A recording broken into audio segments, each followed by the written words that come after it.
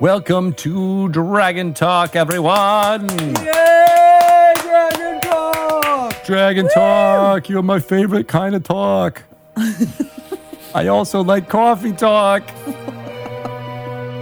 We're excited for you to be here. And potty talk. Hey, simmer down over there. We got a potty award winner over there. We sure do. I am very excited to welcome you to the official Dungeons & Dragons podcast. I'm Greg Tito. Woo! Yeah. I'm Shelly Mazzanoble. Woo! Woo! Yeah. And I applaud for myself. Yeah. We are clipping microphones and making everyone happy. I know. Sorry about that, everyone. Sorry. But we love to show the enthusiasm because today is a very special day. It is the week in which we have overthrown a lawful, evil, overthrown tyrant. Very excited about. In our D&D game. In our D&D game called the United States of America. Oh, my God. It's so exciting. Yep. And it is. But it's also exciting because we're about a week out from a very special book release. That's right. Tasha's Cauldron of Everything. There's so much things in it. I don't know if you saw this, and I don't know if we talked about it when it happened, but on Amazon, you know that Tasha's went screaming up the bestseller chart on Amazon? Of all books. Out of all books. Like sandwiched between the Barefoot Contessa's new cookbook, which is on my holiday list for anyone who might be listening. And also Matthew McConaughey's memoir, like and right in between there. Barack Obama's book as well was also in that area, just to make sure we're talking about politics, which makes Shelley uncomfortable. I mean, it's very exciting. Yes, I am always impressed by how Dungeons and Dragons books end up on those lists. Yes. It is mind-blowing to think that it came from 1974 where it was being sold out of, in paperbacks out of the back of Gary Gygax's car to being distributed worldwide and having so many people excited about a book that's not even out yet. It's crazy. Yes, that it's right there. Because I'm pretty sure Matthew McConaughey goes to Amazon every day and he's probably like, where's my ranking? Where is it? And then he's like, all right. I'm going to order that too. I'm going to drink an entire cauldron of beer. Yeah. At the Moon Tower. Kids. He might be playing D&D. You never know. He probably is. And also, that is not the only bestseller, but also Heroes Feast cookbook was also on the New York Times bestseller list. Very excited for Michael Whitwer, John Peterson, and Kyle Newman's amazing cookbook. Have you cooked anything from, speaking of Barefoot Contessa, have you cooked anything from the Heroes Feast cookbook yet? I have not, but I have seen lots of recipes that are very tempting. The photography in that book is so beautiful, it's almost intimidating to me because I don't want to see like what it was supposed to look like. Right. It's like the nailed it of cooking. Yeah. I'm very sure I can make delicious food out of those recipes, but I will not be able to make it look as good or fanciful as those did. What I love about that photography is that there's all these props. It really sets it into a fantasy universe. It's not just on a white tile countertop or something like that.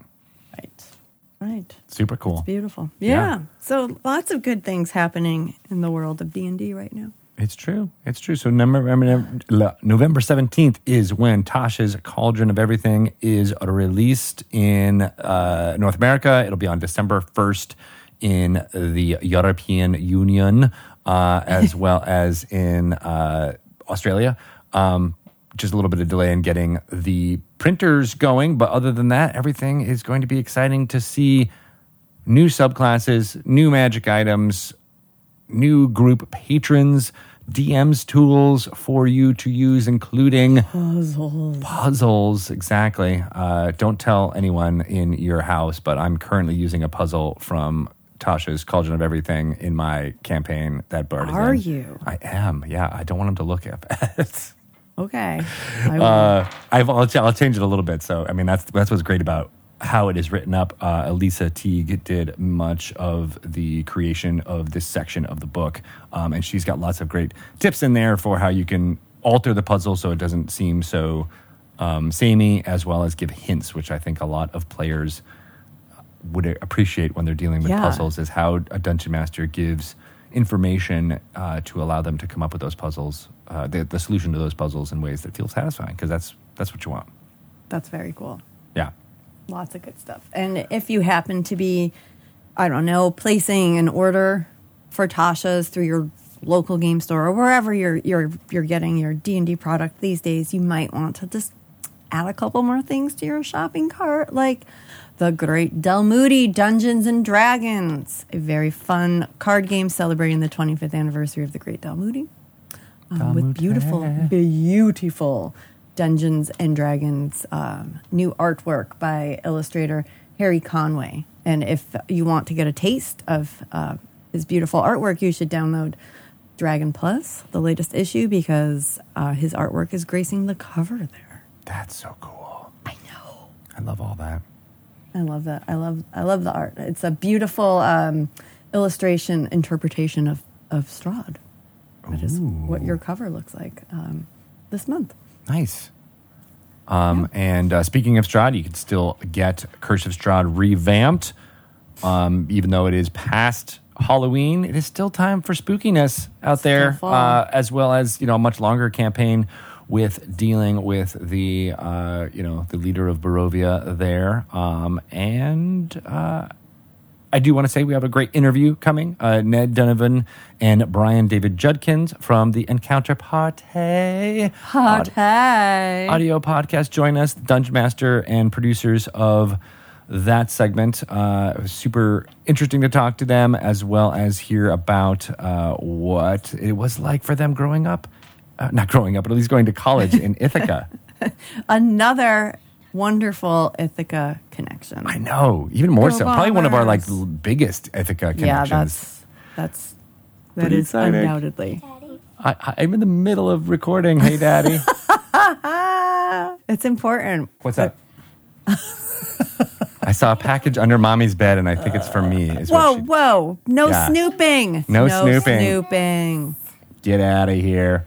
But I will tell you, I have been snooping in Tasha's Cauldron of Everything. Oh. That's for what's coming up, including talking to Jeremy Crawford about the character of Tasha in a very special Lore You Should Know segment, where we talk, as me and Jeremy are wont to do, a lot about the history of that character and what you can expect from her in Tasha's Cauldron of Everything. It's super cool. So let's give a little listen to that, shall we? Yes, please.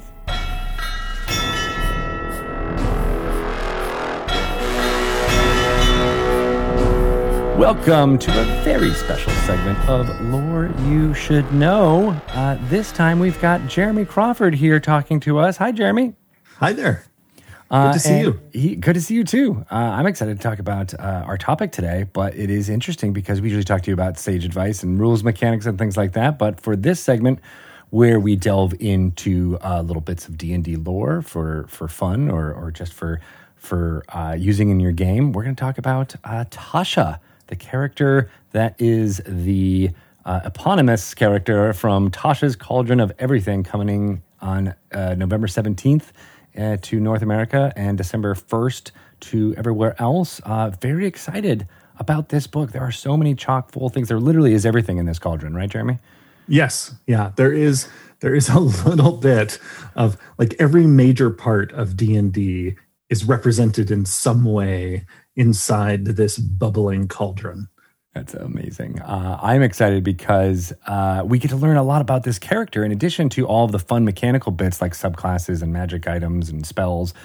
This character of Tasha is one that has been around for a very long time, right? When was she first introduced in the D&D lore? Tasha first appeared going all the way back to first edition D&D, and many people know the name in D&D because of the spell that bears her name, Tasha's Hideous Laughter, a spell that has made it through the game's different revisions over the decades and is in the current player's handbook.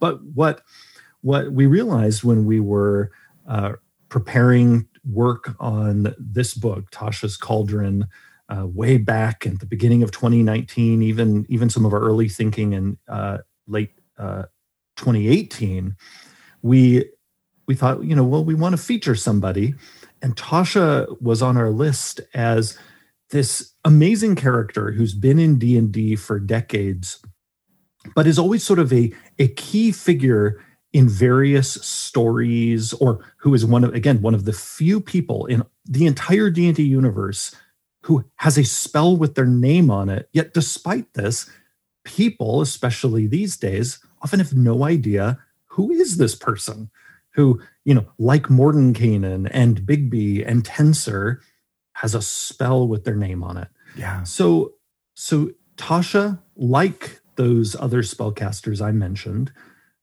comes from the world of Greyhawk, which one of the oldest settings for D&D. It was the setting of Gary Gygax, and Tasha was a character in that world associated with one of the great adventuring groups. Many people have heard of the Circle of Eight that Mordenkainen was a part of. Well, Tasha was a part of a different group called the Company of Seven.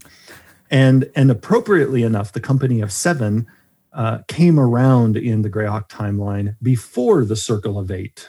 So now we need to wait for the Cabal of 9 and then the Click of 10, and we can play this game all day long. Well, before the Circle of 7, there was the Septum of 6 is that's right. Goes back and farther. And Tasha was a powerful wizard in the Company of Seven. She was the apprentice of the wizard Zagig. But even before that, and this is a part of her lore that has grown over the decades, she had an even more notable fact, and that is she was raised by Baba Yaga herself. Right. And this isn't just some random woman whose name happens to be, she's not Ms. Yaga. To her fans. Baba. No. This is the Baba Yaga. The same one that's in our world's lore.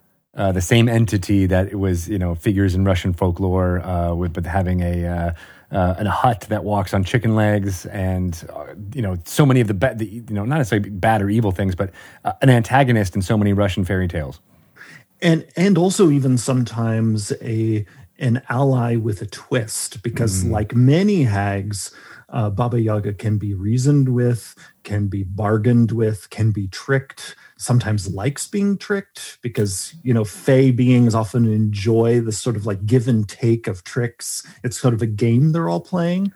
But that Baba Yaga, who has the infamous chicken-footed hut that wanders around not only in Earth's folklore, but in the D&D multiverse, a hut that appears in a full-page painting in our Dungeon Master's Guide, she raised Tasha. Does that mean that Tasha is also a hag, or? She is not. So Baba Yaga adopted Tasha. Tasha was a human girl who was adopted by Baba Yaga. And this is another common fairy tale trope of a mortal child being raised by the fae.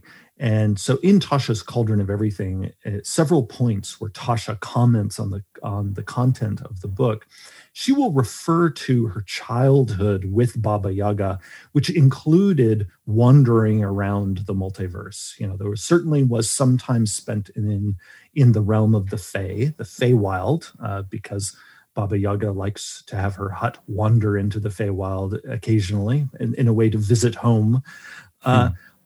But Tasha also saw many other parts of the multiverse growing up. And we have a painting in the book that many people have seen in previews of Tasha in her youth studying magic outside her adoptive mother's chicken-footed hut. And love that image. It's so evocative, and it brings just so many details of her biography to life in a way that so many times you have like a powerful wizard character, and they were always like that. What was Gandalf's childhood like? Nobody knows. But here we have a really cool through line, and I'm gonna just ask this one question because it's something that's fascinating me. Is there a possibility that Tasha is an Earthling? Like, where was she abducted and adopted from by Baba Yaga? So that is a mystery I am not going to reveal. Well, then my headcanon is that she's from Detroit. I love it.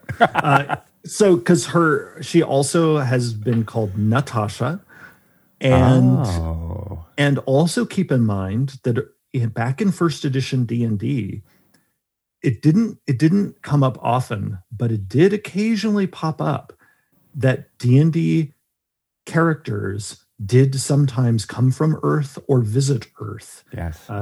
And that included some of the original adventure material about Baba Yaga. Some of the early D&D stories about Baba Yaga assumed that our world, this Earth, was accessible from the D&D multiverse, especially to beings like Baba Yaga. So there is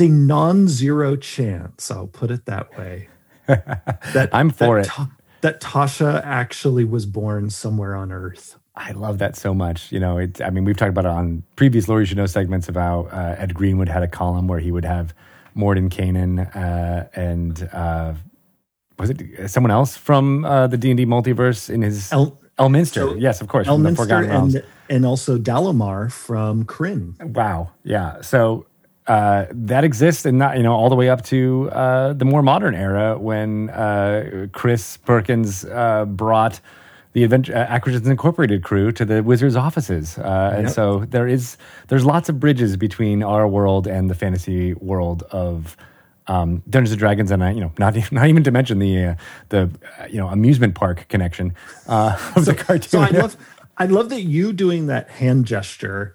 I immediately knew you meant the roller coaster in the D&D cartoon. It's true. You knew it. You knew exactly what I meant just by that up and down, because that is so etched in our memories.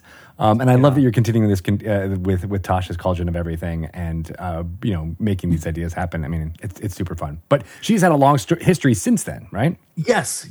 Oh, and I will say that people will notice in her quotes, she sounds a little more modern in some of her sensibilities, which could point to possibly her having visited Earth or being from Earth. But again, I'm not going to confirm or deny that she is from Earth. Jeremy, are you saying that you're Tasha? Is that what you're trying to tell us? Well, I will confess that I did write some of Tasha's quotes in the book. I love it. That's awesome. I can't wait to hear your voice come through when people get to check that out.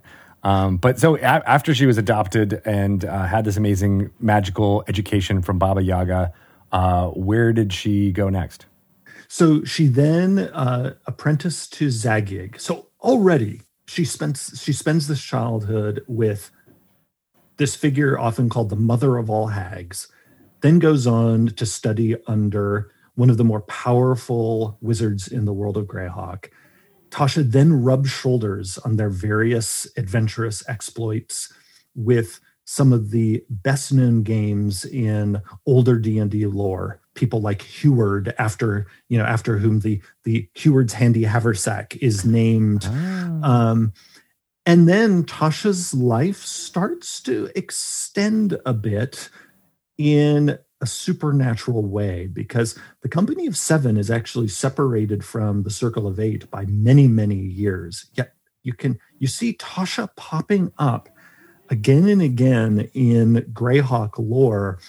And this is because we look back at her origin, she learned a thing or two from her immortal mother, and also is a very powerful wizard in her own right, because Tasha is at the Mordenkainen Elminster level, and in fact, arguably surpasses them because of some of the other things I'm now going to talk about that she accomplished. One of her great accomplishments as a wizard in her later life, in addition to becoming a queen, she eventually rules an area within Greyhawk and is proclaimed the Witch Queen. Mm-hmm. She also created the well-known artifact, the Demonomicon of Igwilf. This artifact is detailed in Tasha's Cauldron of Everything. And people listening to us might wonder, well, why didn't she put her own name on it? That's just it. Igwilf is also one of her names. Later in her life, as she grew more and more powerful and began to channel some of that magic she learned from her mother, Tasha began to transition from being a mortal, extremely powerful wizard to having some immortal qualities like Baba Yaga, and in the process adopted the title Igwilf. So if those of you who are interested in old D&D lore and look up both the name Tasha and the name Igwilf, you will realize Tasha has been involved in plot after plot after plot throughout D&D's history under one of her several names. Now, this Demonomicon, there's a lot of misinformation about it within even the D&D multiverse, because there are those who were Tasha's foes who view this item as a sign of Tasha's eventual villainy. Early in her life, she was very involved with, this heroic adventuring group. Although I say heroic actually in air quotes, because many of the early D&D adventuring groups had some moral grayness to them, and sometimes not just sometimes bucket loads of moral grayness, where their self-interest often far outweighed any desire to work for a greater good. Right, and the pursuit of knowledge could sometimes outweigh even that. Yes, and that was true of both the Company of Seven and the Circle of Eight. I mean, Mordenkainen, for instance, who eventually sort of becomes a frenemy of Tasha's, is notorious for being morally gray. I mean, Mordenkainen has ended up keeping various parts of the D&D multiverse from being destroyed over the years, but it's often because of some self-interest that he has in the affair. But when Tasha made the Demonomicon of Igwilf, it sounds so sinister, and it's associated with demons. But here's the thing.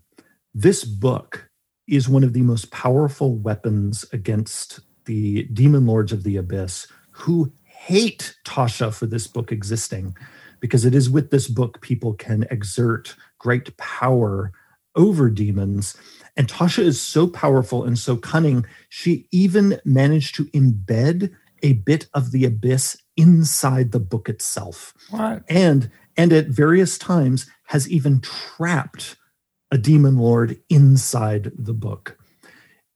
And so her accomplishment here is second almost to no wizard in the D&D multiverse. This is why I say, like, Tasha, she could quite likely whoop Mordenkainen's butt in a sort of toe-to-toe wizard's duel, all things being equal. That's awesome. And that's one of the reasons we have a painting of the two of them playing wizard's chess in the book. And Mordenkainen is indeed getting his butt kicked. In true Queen's Gambit style, I'm sure. Yes. Yeah, exactly. That's awesome. So the Demonomicon is interesting because you're right, because you'd think like, something that is describing these demons would inherently be an evil thing, but it does in some ways name them. And, before it, maybe the D&D multiverse didn't have a clear idea that there were these different demon lord entities and that they had these different domains. And so by categorizing them and putting them into the telling the truth about who these demon lords are and what their influences could be. That is a very powerful weapon. In some ways, she's like a journalist to the demons.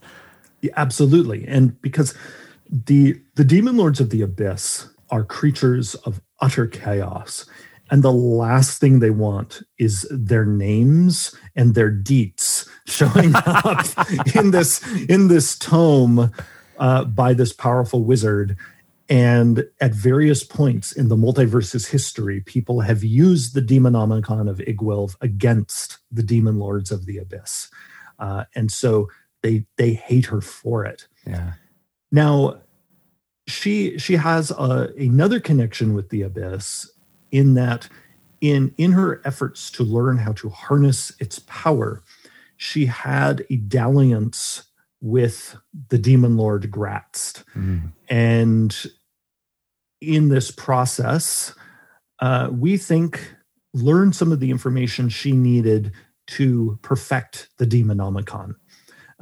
And we have a painting in the book also of this part of her life, where it is very clear in the painting that her interaction with Gratzt in a way was an information gathering exchange. Wow. So she was a double agent, like another Natasha we might know. So that's even another fun connection to Earth lore.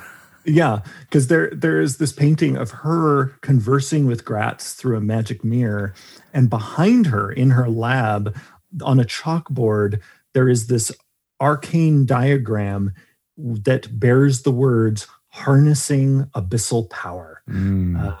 And she, like many of these morally gray wizards, they were not afraid to plumb different depths of the multiverse, looking for different sources of power, and often would end up using that power in ways that was not friendly to the source of that power. So in this case, she ended up harnessing the abyss's power and then used that power against the abyss. Now, her power ends up becoming so mighty that eventually she becomes the enemy of a number of adventurers, specifically in the world of Greyhawk.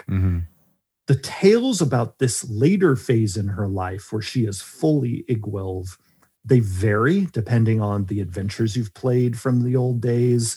I often like to think there are unreliable narrators, because you have to remember adventurers in first edition D&D in particular were not always good. They were often doing what they were doing to, rob people for their own self-interest, right? Because for their own self-interest, gold was experience points. So yes, that made a lot of sense.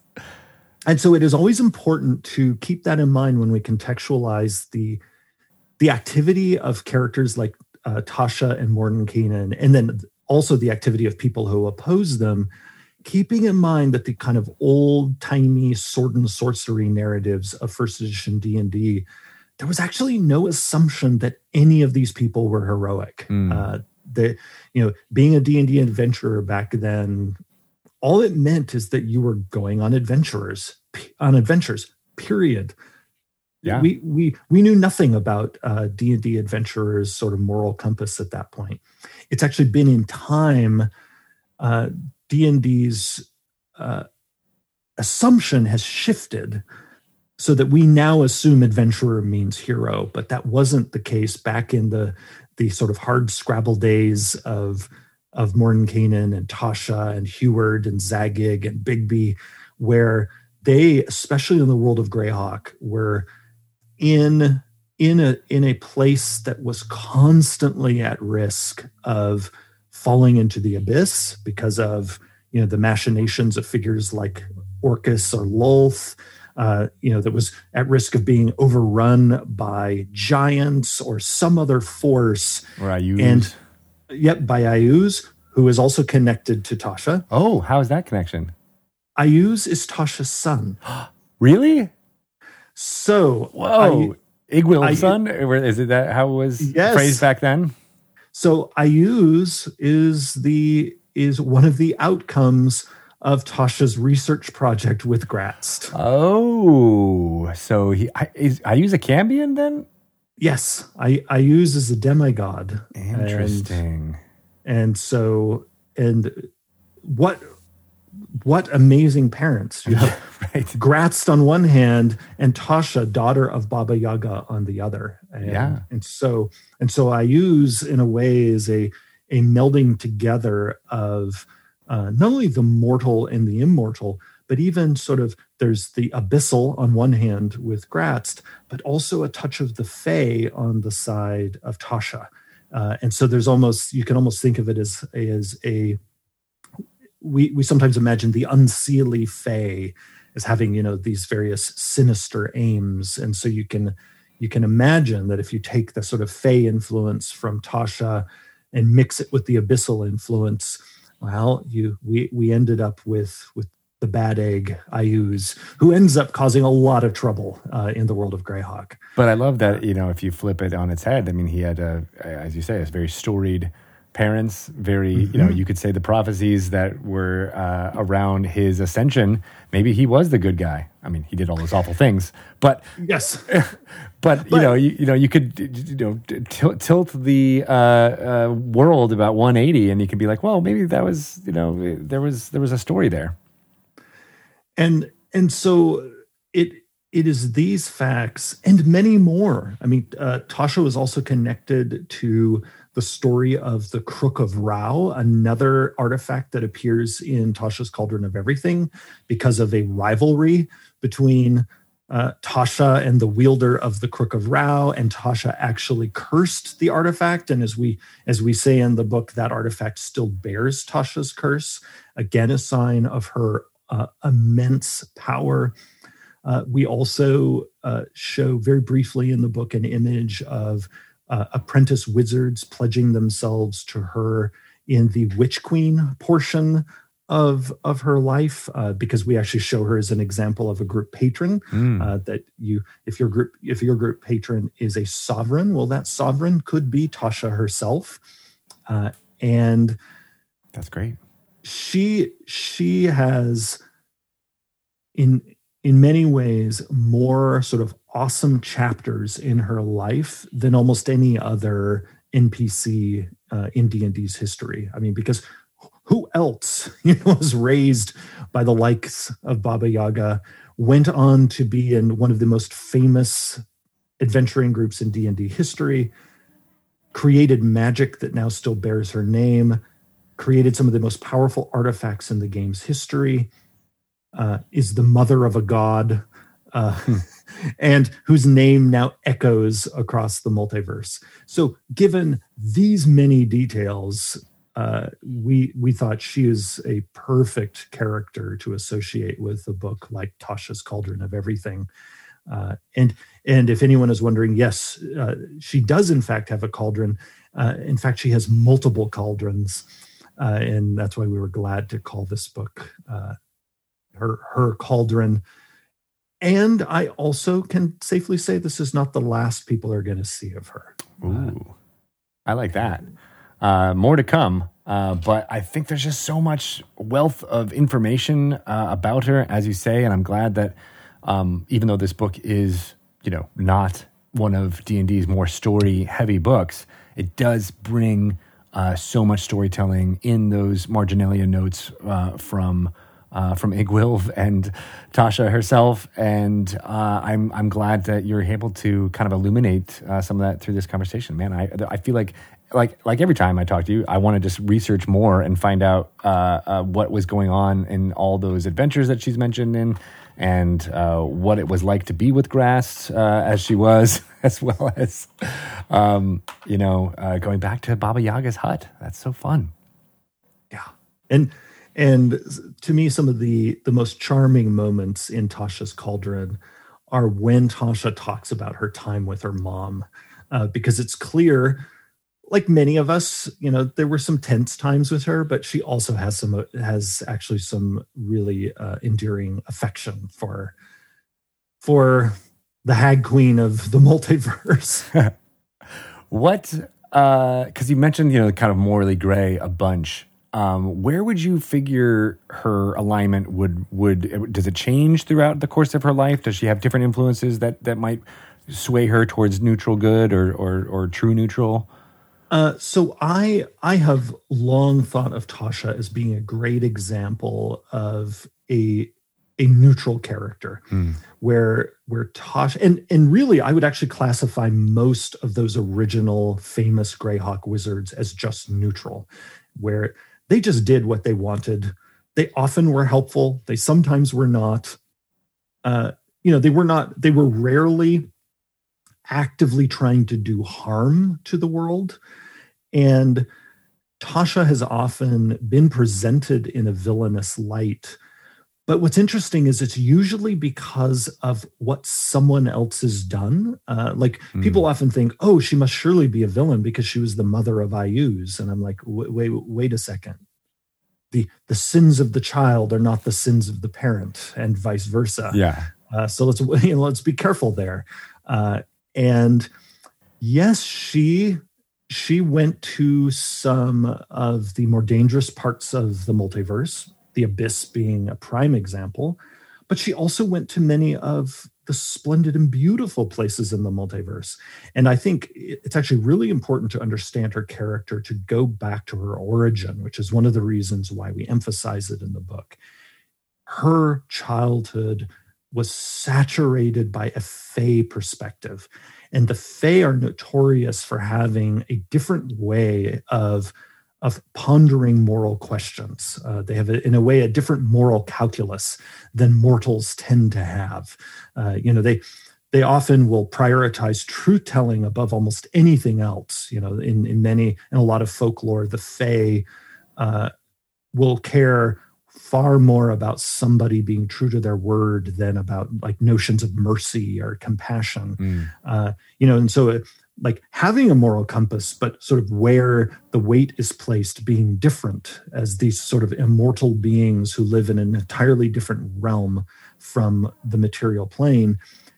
And so Tasha grew up in that. She grew up within an immortal, and immortals also would have a very different view of existence than those of us who, can only count on, less than a century of life in most cases.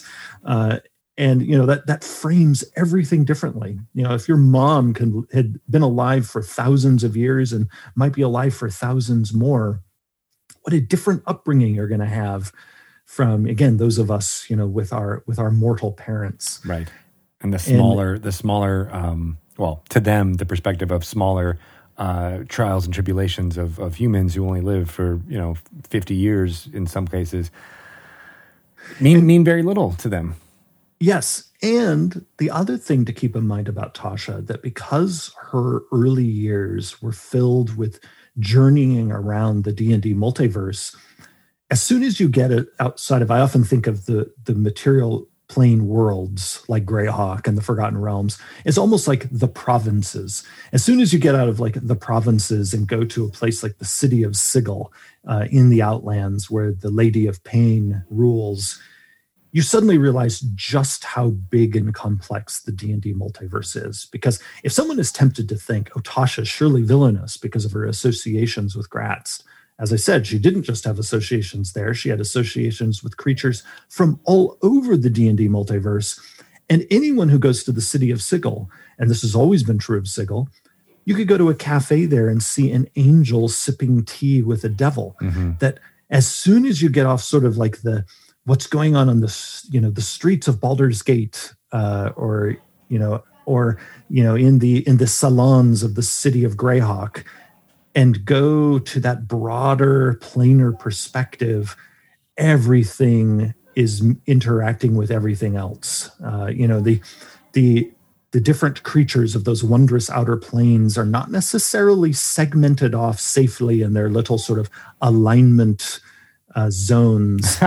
No, again, one of the earliest things about the outer planes is, no, you can go to some place and see these celestials having a peaceful conversation with devils. Now, they might go somewhere else and then have a massive war. Right. But It's complex. Yeah. And Tasha is complex, which is why I think she's such a fascinating character. Great. Well, I can't wait for people to delve into this fascinating character, as well as all the fascinating things that are in this tome, and play and create all of the fun characters, maybe to meet Tasha at some point in their fantastic careers, or to rival her. That would be fascinating to see. And so I hope Tasha's Cauldron of Everything, which again comes out on November 17th, provides inspiration not only in the creation of really amazing D&D characters, but in bringing to life this fascinating NPC, perhaps as a patron. I like that idea too. Oh, yeah. Yeah, I hope many people will have Tasha as a patron. And of course, I can't wait for when the Black Widow movie comes out. Well, we'll find out that, she is actually Tasha. Yes. Okay, I'll tell you. So in the Avengers movie, she didn't actually die. She actually fell into the Feywild. It's my headcanon. It's so good. And was raised by Baba Yaga. So yes, it's the same person. I love it. No, that's, none of that is true, obviously. Unless you want it to be in your game. It's just a little fun thing I like to do. And Jeremy, again, thank you so much for coming on. I love how we said, this is going to be a short, fun little segment. And here we are, 30 minutes later. We could talk about Tasha for a longer, I think, too. Oh, yeah. The longer that we worked on this book, the more actually I think our design team came to just appreciate what a splendid character Tasha is. And in many ways, we're kicking ourselves like, why did we wait so long? I mean, just the possibilities with her are so vast. Have you seen the cosplay that Ginny D made of Tasha? Yes. Spectacular. I love it. Yeah. And I've seen some other fans as well now, inspired by the gorgeous cover art for the book, doing Tasha cosplay. 'Tis the season. Which includes, I almost forgot to mention, the tattoo on her cheek. Ooh. Which, if anyone is wondering, what is that 3-pronged upward-facing mark on her cheek? You might think, is it a trident? No. It's a chicken leg upside down because of who her mother is. Is that her sigil in a way? Like, is that her? That is her mother's mark, yeah. Which Tasha proudly bears on her face. I love that. I feel like we're going to see a lot more people tattooing that mark. Maybe not on their cheeks, but in other places on their bodies, because that's, I think, going to speak to a lot of people. It's really cool. Yeah. Yeah. Awesome. Well, thank you, Jeremy. If people have any questions about what's going on with Dungeons & Dragons, including this fascinating character of Tasha, how can they get in touch with you?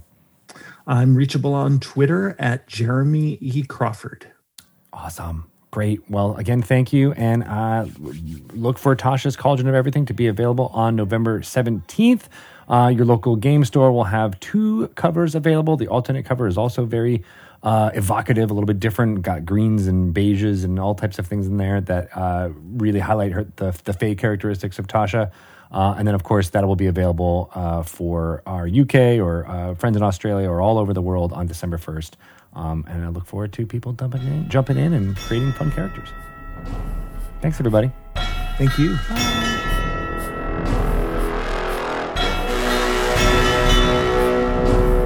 Oh my gosh, I am very much into what is happening with Tasha and Igvilv. The fact that she's descended, or at least was raised by Baba Yaga herself. I love all the meta connections with it. Maybe she actually is from Earth. Who knows? I love all that. We delved into a whole bunch of fun stuff with Jeremy on that special Euphoria show. I love her more than ever now. I love the Tasha. She is going to date me, I think, maybe. What? I don't think she is. What's Erin going to say about that? She's going to be very excited. Maybe she would. Loves witches' hats and tattoos on faces. Face it's like tattoos. it's one of her go-to. Every time I see her, she's got that witch's hat and that face tattoo just going. Just constantly. It's hard to hide. When swiping right on goth people. None of this is true. That's why it makes it so funny. Let us call up our friends Ned Donovan and Brian David Jenkins and talk about Ithaca and their amazing show. Ned Donovan and Brian David Judkins from Encounter Party. Yes. Encounter Party. Love it. So good. We have to simulate the studio audience that we Studio don't have. audience. But Applause. welcome, guys. Applause. I'm so excited that you're here. Yeah. Yes, We're really thanks for happy to having be us. here. Thanks for bringing us on. Thanks for joining So, us. what in a nutshell can you tell us about Encounter Party before we get into all of the crazy stuff that we're going to talk about? Regarding mostly just how Ithaca is gorgeous. But before that, Yes. we'll get to It is. Encounter Party. It is. Let you guys and Ned. We'll start with throw it to you. What's Encounter Oh, Party? sure. Encounter Party is an audio adventure podcast of 6 professional voice actors battling through an epic Dungeons & Dragons campaign set inside the Magic the Gathering realm of Ravnica and then fine-tuned to edit out fluff and filler and deliver you pure adventure in under an hour episodes. That's How'd I do, Brian? practiced. That's so good. You always answer this particular question, so Well, now I feel like we got Yeah. to how like you, did Brian. you do? Yeah, I was gonna say, I need it sounds Brian to rehearsed, and you recited it well. Totally natural and off the cuff. Yeah, I just thought of it. How would you also, describe? he's the project manager. So what am I going to say on air? I'm going to say you're wrong. No, that is exactly Anything it. to add? Yeah. That's good. When did you guys start? Actually, this is a quick story, which is the good part of it. In December of 2018, after a little bit of some stuff that happened in the professional career, I pitched to Ned the idea. We had spotted that D&D content and gaming content has been growing for the last decade, and we had kind of spotted the serious rise of D&D content, and we had looked at the market and kind of looked at everything that was happening, and we had some criticisms about how the genre was building itself.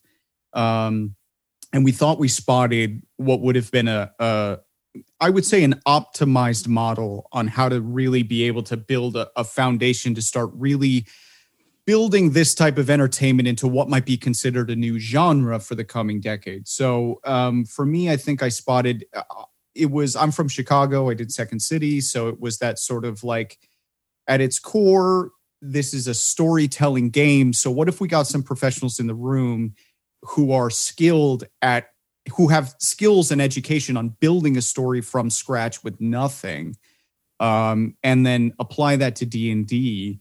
And what if we cut out everything? Like the dice math, the table chatter, all that side stuff that really has no value for an audience. And we just cut it down to the actual adventure. Would this work? Ned has been very considering. He's been very considerate about agreeing to lots of crazy ideas that I have that aren't crazy. They all work. And Ned has been doing podcasts for a long time. I also have done podcasts before, but Ned is amazingly effective at indie project conception and inception. So the turnaround was like 3 months from conception to broadcast. Brian called me in December. We recorded in late January. We released in end of February, beginning of March. Yeah. Yeah. And so we went from conception, we threw it together, we had the campaign ready over the holidays, and then we had a nationwide audition process. Got a group of people together, flew them out to my neck of the woods outside of Chicago, and we bunkered down for a week and recorded the whole first season. Wait, so you auditioned people? Yeah. We did. Yeah. Brian and I put out a casting call through our networks, and we really reached out. We wanted to find people outside of our sphere or within the general vicinity of our sphere who knew tabletop games and knew acting and storytelling and concept creation, but were living in a different place than Brian and I. Something that we were really conscious of is that, especially on a podcast where the audio is king, everyone needs to have a very unique voice, not just for how they sound, but also like how they approach the game and approach the table. And so for us, we really wanted to find people outside of our spheres, because that would give us more opportunities to find unique voices that were just going to bring a completely different flavor to the table, so that no matter who's listening to the show, there's something to grab for everyone. And it's very easy for a couple of white guys to sit in a basement with some microphones and play D&D. And we had to be very conscientious about producing something that wasn't just quality content from a production standpoint, but that we were trying to do the best we could to be a little bit more representative about what was out there. And we had some access to some networks. So we pulled in a fellow Ithacan from LA who's done cartoons and does film work out in LA. We ended up with some Broadway people from New York, some off-Broadway people from New York. We ended up with a woman named Landry Fleming, who I got connected to, who's out here that does improv in Chicago. And then we kind of had a roundabout connection. The first person we hired was a woman named Sarah Babe, who's up in Wisconsin, in just outside of Milwaukee, that Ned had got connected through another theater person. And I was at Gen Con doing a panel on film acting, and I mentioned that I had spent a year of my life at a theater in Wisconsin, and from the back of the room, this woman yelled, "Which one?" And so we ended up chatting, and it turned out that her sister-in-law was my dresser for a year of my life at this theater. And so we just got connected on Facebook. Yeah. And then when we were putting out this call, Sarah's a podcast veteran. She knows tabletop games better than anyone in this show. And when we were putting together the call, I said immediately to Brian, like, we need to call this woman. I don't know her that well, but she's going to bring something that no one else could possibly bring. And spoilers, that was true. Yeah, it's such a tricky situation, because when you're dealing with casting with this sort of thing, you have to recognize that there's a double cast phenomenon with a show like this. It's not just the people you have around the table, but because we're story focused, because we prioritize the narrative above everything else, it's more important that the characters that are in the story are infinitely more important than the actual people sitting around the table. So I think when you come to this particular genre, and when it comes to gaming entertainment, while there is plenty of space for sort of jovial, sort of goofy play, for a program like we were trying to design, if you're going to have expert storytelling, you better have expert play as well. We need to have people who are veterans of the game, who can navigate a game successfully and don't flounder, because the program that we were trying to develop could fall off the rails instantaneously if we're trying to get an audience to buy into a group of people who are worse at the game than they are, or don't observe what they can observe. So we ended up with this like amazing core group of people who have 20 plus years experience with D&D. And I think that has allowed us to do, that has allowed us to have things like very interesting, very varied combat that doesn't completely derail the story. Everybody's building their characters in very, very interesting ways, so that we get professional actors and voice actors, but you also get expert level gameplay. That's really interesting, because, so many times we talk to a lot of streamers or people who do either, video play or audio play. And it's actually one of Shelley's kind of go-to questions is like, how do you tailor that experience for an audience versus a home game? And it sounds like you guys had that kind of from the conception, was to elevate for each of those aspects, to elevate each other rather than, show or highlight not necessarily the worst parts, but the less entertaining or things that might turn off, more viewers, right? Everything we do is audience focused. Every decision we make, every edit we do, I take the front end of the editing, but we record in a way that is we think unique to the space because we're all professional actors and our schedules are crazy and no one really knows where they're going to be in 3 weeks. And I mean, even in a pandemic, people are working. And so one of the things that we decided to do was instead of record once a month or every couple weeks, we actually record once every 6 months. We all black out an entire week on our calendar and we all go to Chicago and we play for 6 to 8 to 10 hour days. We record the entire season in one long shot.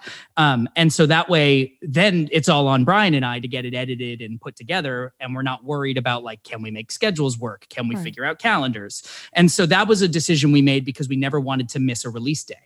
Right? We made that decision because we knew we never wanted to have a situation, which would be exciting, where one of our cast members books a movie and has to drop out for 2 months. And it's like, well, how do we record the show? We just didn't want to deal with it. And so that decision was built on audience experience and making sure that we have a product for the audience whenever we say we're going to. There's so many things as we were conceptualizing the show. And I think really the big shift was season 1 was made because we wanted to see if we could make it and could we get any attention for it. And we did. And that was very, humbling, but also invigorating. And so when we kind of went into season 2, that was sort of the big moment that we had sort of realized the things that we didn't know and really kind of cued into this type of entertainment. And the reason we got into it in the first place is because there are so many things like the double casting phenomenon that people weren't spotting that we figured might make a huge difference. D&D players on the whole are very, they're puzzle people. They're usually very intellectual and smart and engaging people. And we wanted to make sure that we created a program that sounded and showed that we appreciated that and that we're considerate of the people who would be interested in this type of stuff, because by getting these expert players, by treating the audience with the respect that we think they should carry themselves, it actually allows the program to be a little bit more intense than perhaps we were kind of feeling out in the beginning, whether or not people were going to want something that's a little bit more comedic or jovial, or whether people were going to buy into the level of drama that we come from and the level of production that we come from. And we have found that by treating our audience with respect and treating them, acknowledging their own achievements within their community, it has allowed us to dive harder into the game, and people will experience a real intensity. And I mean, death means death for us. If a character dies, it's gone forever, because one of the things we looked at was, geez, if we try and pull a punch to keep a good character on the show, Game of Thrones style, are we going to lose faith with our audience? No, it's going to be hard. It's going to be difficult to write around, but we have to treat them with that respect. And in order to be able to do that, we had to get the right people at the table. And we really wanted to make sure that the audience goes on the journey with us, right? We're not running a story that people wish they were a part of, and we're not running a story that people spend their time, watching us having already done it, and they're feeling like they missed out. Like, every episode you listen to of the show, you feel like you're at the table, you feel like you're with these people. And a lot of that has to do with, we made the decision to be a role play focused, story focused podcast. And so by taking out a lot of player interaction, which we do sometimes get fans being like, I wish I knew more about the table, but we intentionally do that because it means that people can feel like they're in it more than listening to a bunch of people banter. Even if the banter is funny, it's a experience it's a conversation you're not in. But if it's a game, if it's a story, if it's engaging, if it's compelling, if you're really worried that a character is going to pass away, if you're really worried that they're making the wrong decisions, if you think that they missed a puzzle, there's a whole set of episodes where we got our fans yelling at us in our Facebook group because they were like, you guys missed it. And Brian's over here like, yes, they did. and to give the audience, by the time this actual episode gets released, we will have just crossed the hump of what will prove to be a lot of fan anger at me. At you. Yeah. Specifically at Brian. I am also mad at Brian. Just to be clear, not at me. I'm mad at Brian too. You know what? I'm also mad at Brian. I'm irritated. I'm not angry, but I'm irritated. That's the first step to being correct. Yeah. Oh God, I hated that. Shelly, we got to figure out how to get you mad at Brian. We'll work on it. It's getting there. My anger, the threshold is I'm a nice. I'm not vindictive. I'm fair. You started, though, this podcast before we even started recording, trying to get us angry at Ned. So that's true. It's only he does. That is step 2 with being correct. The tide turned swiftly on Dragon Talk. Like our anger goes everywhere. Can we go back to the audition process? Because I am quite fascinated by it. What was the audition process like? I mean, I know the things that you guys were looking for, but how did you actually run this audition process? God, that was so. I don't want to use the word clever because I don't think I have the right to say that, but it was an interesting process because it wasn't uniform. It wasn't, I'll say it. It was very clever. Both of you. It wasn't, great job. But it was varied depending on who we were interviewing. It was actually really interesting because Ned has access to a very wide network of people, being a professional in New York City. And so when he casts a net out, he can wrangle a lot of interested parties. And Ned has so much success building things and starting projects that when Ned Donovan steps up and says, "Hey, I'm working on something," a lot of people pay attention. Go on, just keep doing this. This is great for me, Brian. Thank you. He doesn't want us to be angry with him anymore. And you ruined it. We're lifting you up. That's so it was interesting because it was depending on who we were. It depends on who we were talking to. We interviewed Sarah Babe right off the get-go, and that conversation was talking all about her podcasting experience. She's got a award-nominated podcast that runs that reviews tabletop gaming from a literature aspect. She's very active in the gaming community in the Midwest. So that interview was more about from a structural aspect. We were interviewing a wide breadth of people, from people who are voice actors, but we would find that maybe they don't have enough experience within the game that we wanted. Sometimes we were interviewing people. I remember one time we were having a conversation to a guy and we were talking about Overwatch because I was literally just trying to plumb as much information for him as to what type of class he likes to play to try and get a sense. We've had people who are kind of interested and they were like, "I love to play it. I'm a chaotic neutral elf who like Bard," and we're like, that does not help. So for what we were actually building, I'm a chaotic neutral Bard elf. Turning the tides, Brian. You turn the tides every time. We're like, no, that's not the type of person we want. The DM. So we're not condemning that type of gameplay, but it was not what we needed. It was not what we needed in the thing. So we interviewed people all over the country that we could sort of reach of people who might be interested, and then we settled on who we had. So we talked to other people who have kind of auditioned for things like this, in a way that almost was very similar to casting a show or a sitcom or something like that. So did you approach this as like player first or character first, or was it truly a mishmash of those two? You needed to have both. It was one of the most challenging things, and I can't believe that we ended up with the team we had. And we did have one casting change between season 1 and season 2, because there's a man named Eddie Cooper who's with us for the first season. Eddie has a very successful career on stage in New York City, and there were some conflicts to get to the second season. But because we had that network, we were able to replace him with another actor, David Huynh, in a short period of time. So again, a lot of that has to do with the network, but in order to deliver what we were hoping to convince the audience was what we thought to be an optimal way of doing this type of program, we really needed that mix. We needed to have people. I think the only shift was that Landry Fleming, who's on our show, has been a longtime player of Pathfinder. And she was the only one who hadn't played 5e because she was currently playing Pathfinder. So, but 5e is easier than Pathfinder. So that shift really didn't take any effort whatsoever. But we couldn't waste time learning about the game. We needed people who understood what they were doing so that we could do what we were doing. And we've been treating this show like a TV shoot, which is a slight allude to something we might talk about later in the interview. But getting all of that stuff on the table out of the way as fast as possible allows us to focus on what's the primary thing, which is the audience and the story. And we didn't want to waste time having them watch us get comfortable with each other. We had to get together and get moving. Yeah, but how did you get comfortable with each other so quickly? Because like a lot of times like groups come together because it's like we're friends, we already know each other, and like let's just add D&D to the list of things we do together. And you kind of did it the opposite. And like the chemistry is really important.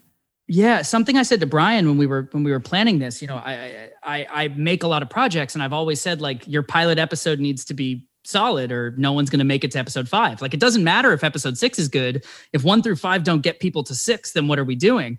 And so the short answer is like that was a big concern of ours. It's why I would say our audition process was as much an interview process for other people to meet us as it was for us to meet them, because we needed to know that there was some kind of like a good, just like instinctive vibe of like banter, because you need that at the table. Because honestly and truthfully, I met Landry Fleming for the first time about 35 minutes before we recorded the first episode. And that's true. Yeah.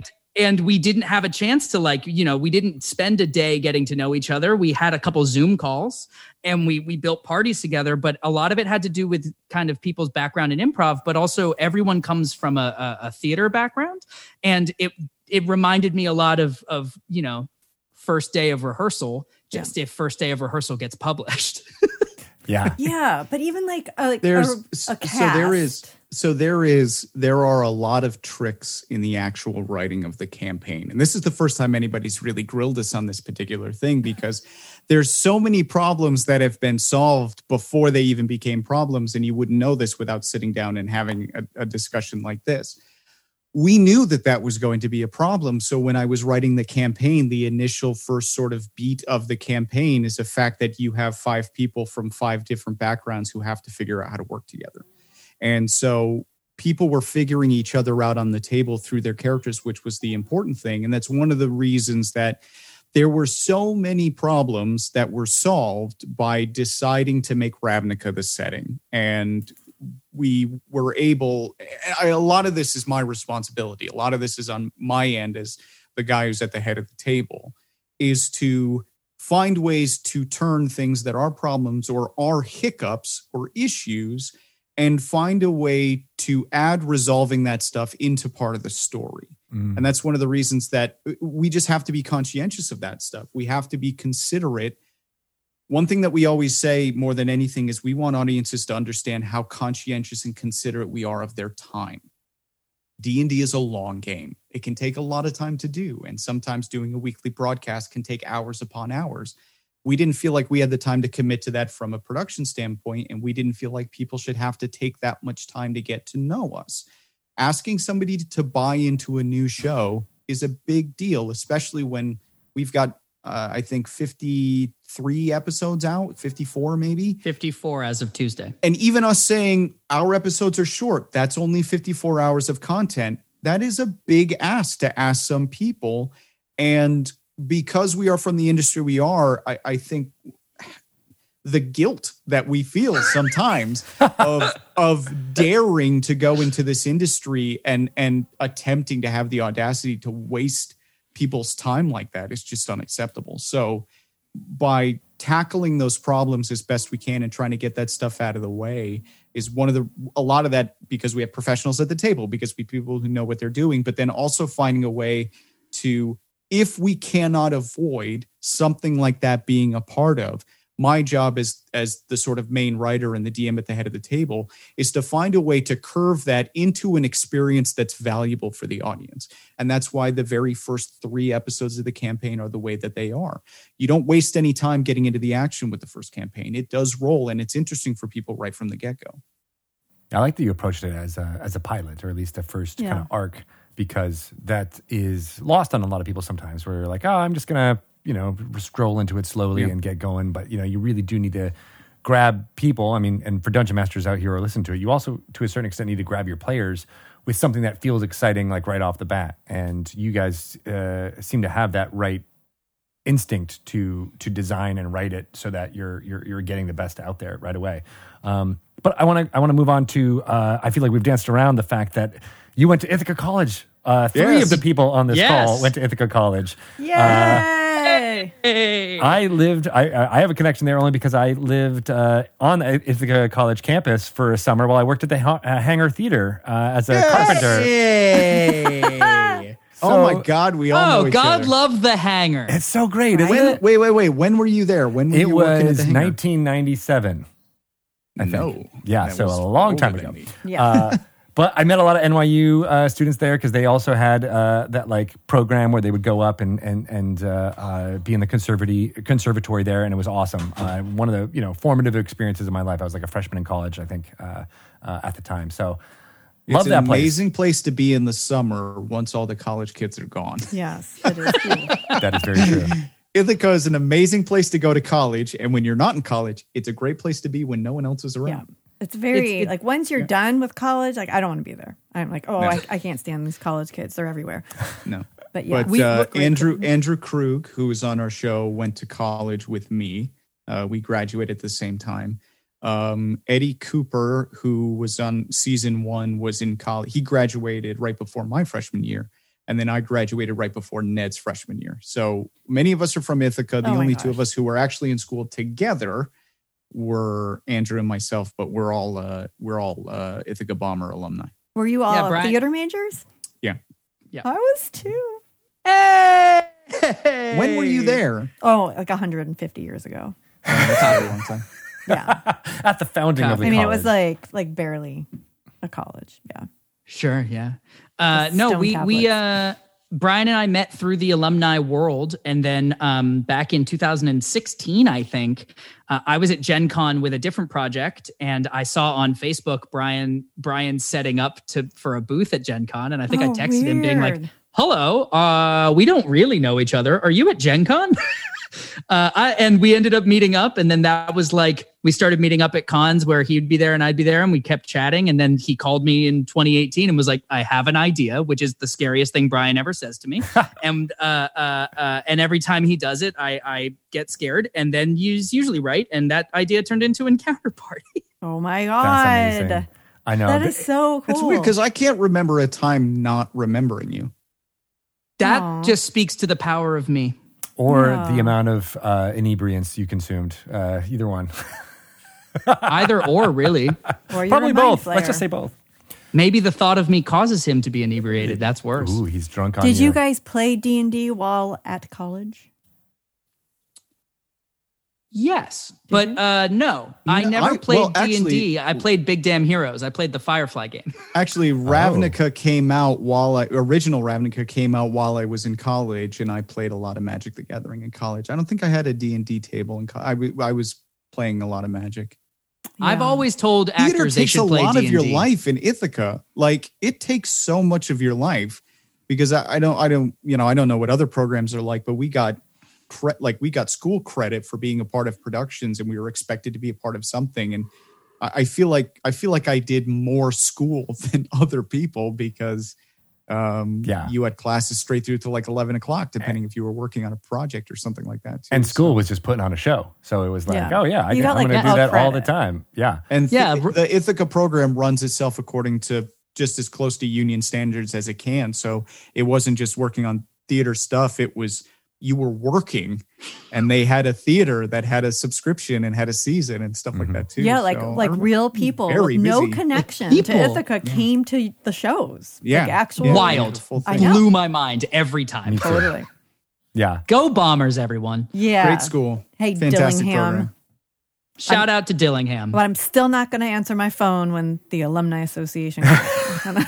How do they find they- I will they send actually- a check every now and again. They actually called me once while I was at a table of bombers in New York No way. debating D&D. And all I did was ask her the rules of jump. I was like, "Do you play D&D?" And she was like, "No." And I was like, "Cool. Can you Google some stuff? Because we're in a fight." And that was my conversation for money. And they've never called me again. Oh, maybe I should try that. I used to work for Alumni Hall at Ithaca, and it was the worst job ever. Like calling like I do- stodgy old ladies like me, and who are like, "I don't want to talk to you." No, or like, I do give money every year, but they always ask for more than I offered. And then I Yeah, they pretend do. to ask my wife, and my wife says that I can donate this much money. I'll send you a check. And then that's it. and then do you actually send the check? Because I had a lot of alumni say that to me, and we never got their check. I cannot express louder or deeply enough how proud of my education I was from Ithaca College. It was a fantastic experience. The friends and the faculty that I got to spend time with there was outstanding. And I would not have the career that I would have if I had gone to any other school. We should get Ithaca College to sponsor this podcast. Ithaca College, repost this episode. Ithaca alumni. Oh my God, we could be in the and Encounter Party. This is your donation. The magazine, the IC. What's the IC View? IC View. Yes, I see you guys you. should be in there. Are you in there? Nope. No. No, we're not. You know, all you have to do is call them, and they'll be like, "Yeah, we'll totally." Because I've been written about in IC View. We're on it. About D&D. It's fancy. Yeah. Google past archives. If the next from once we get to season 4 and the next iteration of the show comes up, then we'll call them. Then we'll get push attention ICU. for that. Okay, when the next so big thing comes can up. we want to dance around that? Let's dance around Let's it. do It's a little your dance. show. You keep alluding to something that you can't really talk about, but a little bit you can. And how cool it would be. We can talk about it, but it's weird because we can. It's kind of like a bunch of Swiss cheese right now. We can talk about the packaging and a lot of stuff, but we can't necessarily talk about the ingredients. Tell us what you can tell us. Yeah, so we are barely into the beginning of season 3 of Encounter Party, which will wrap up the Ravnica campaign. This will wrap up campaign number 1. And this is what confuses people sometimes. It's that we treat this like a TV shoot. We've already played it. We've already finished it. We are done. Our job is now just for you guys. So we then get to be actively helping the audience participate in the community and stuff like that too. However, we knew that this campaign was never going to make it past this arc anyway, and we are transitioning into what was sort of the full goal that we were hoping to achieve with Encounter Party, and that is that we are crafting the show into a multicam video series that we are aiming for a streaming network.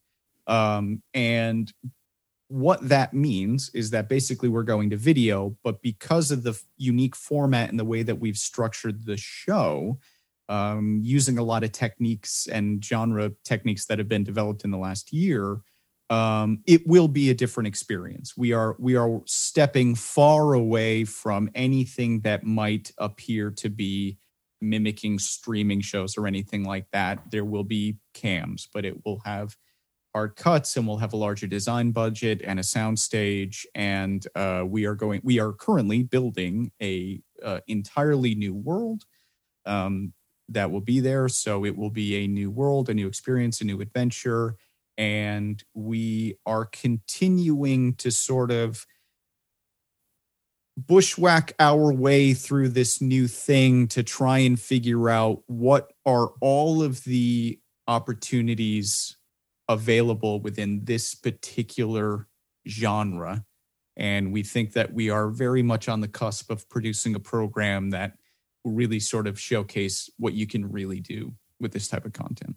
Something that I kind of want to circle back to is that we never set out to be someone's competition. Brian and I are of the mind that if someone is doing something really well, we'd rather support them in their thing and make something else. And so it took Brian pitching me on a show that was edited and recorded in such a fashion with an assembled cast in such a fashion that it felt like something new and unique and exciting to me to really get me excited about Encounter Party. And that forwards onto this new campaign, into this new world we're building.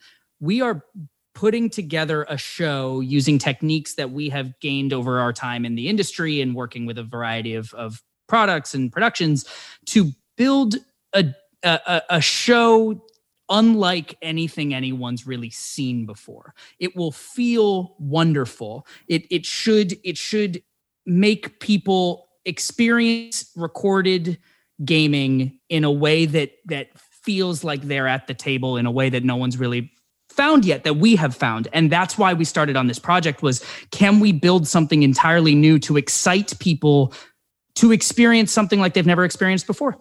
Drawing a parallel because this is all sort of a weird abstract concept that doesn't necessarily ground anything to make people go, ooh, ah. But I'll draw a parallel to the program as of now, and hopefully that will illustrate this in a more exciting way. And that is that because of the way that we record our show, because of the way that we've structured it, we are able to do things writing-wise and campaign-wise that no other program can do. When it comes to the Ravnica campaign, we've been able to structure something that is in itself a mystery, a mystery thriller, but it is structured in a way that rewards multiple listen throughs. So rather than some linear campaigns where you end up in Nation 4 and everything that happened in Nation 2 is just irrelevant now and just something back in the mystery, the story continues to wrap around itself so that by the time you hit the end of season 2, if you go back and listen to season 1, it's a different experience because of new information and character development, things that have gotten revealed. And the same thing will happen with season 3. By the time you reach the end of this particular campaign, if you then go back to the very first episode and listen to the entire campaign again, it will be a different story. And you're going to have to listen to it to confirm whether or not that's BS, because it isn't. Like, it is just a different tale. And we can play with that type of structure in a way that other iterations of this program can't. And when we go to video, we never intend to lose the audio, but we're already thinking about ways that will play with that type of stuff visually. We are very audience participatory. Like I said, we really want to avoid, I've called it the Ocean's 11 effect, which is when you watch Ocean's 11 as an audience members, what you get to do is you got to watch 11 famous actors have a lot of fun on set that you don't get to be a part of. And your job as an audience member is to just sort of stare there in awe and go, wow, Matt Damon is so great. But that film purposefully keeps information from you for the benefit of the storytellers. And I'm not a super fan of that. I much prefer things like Columbo and Poirot, where you're encouraged to play along.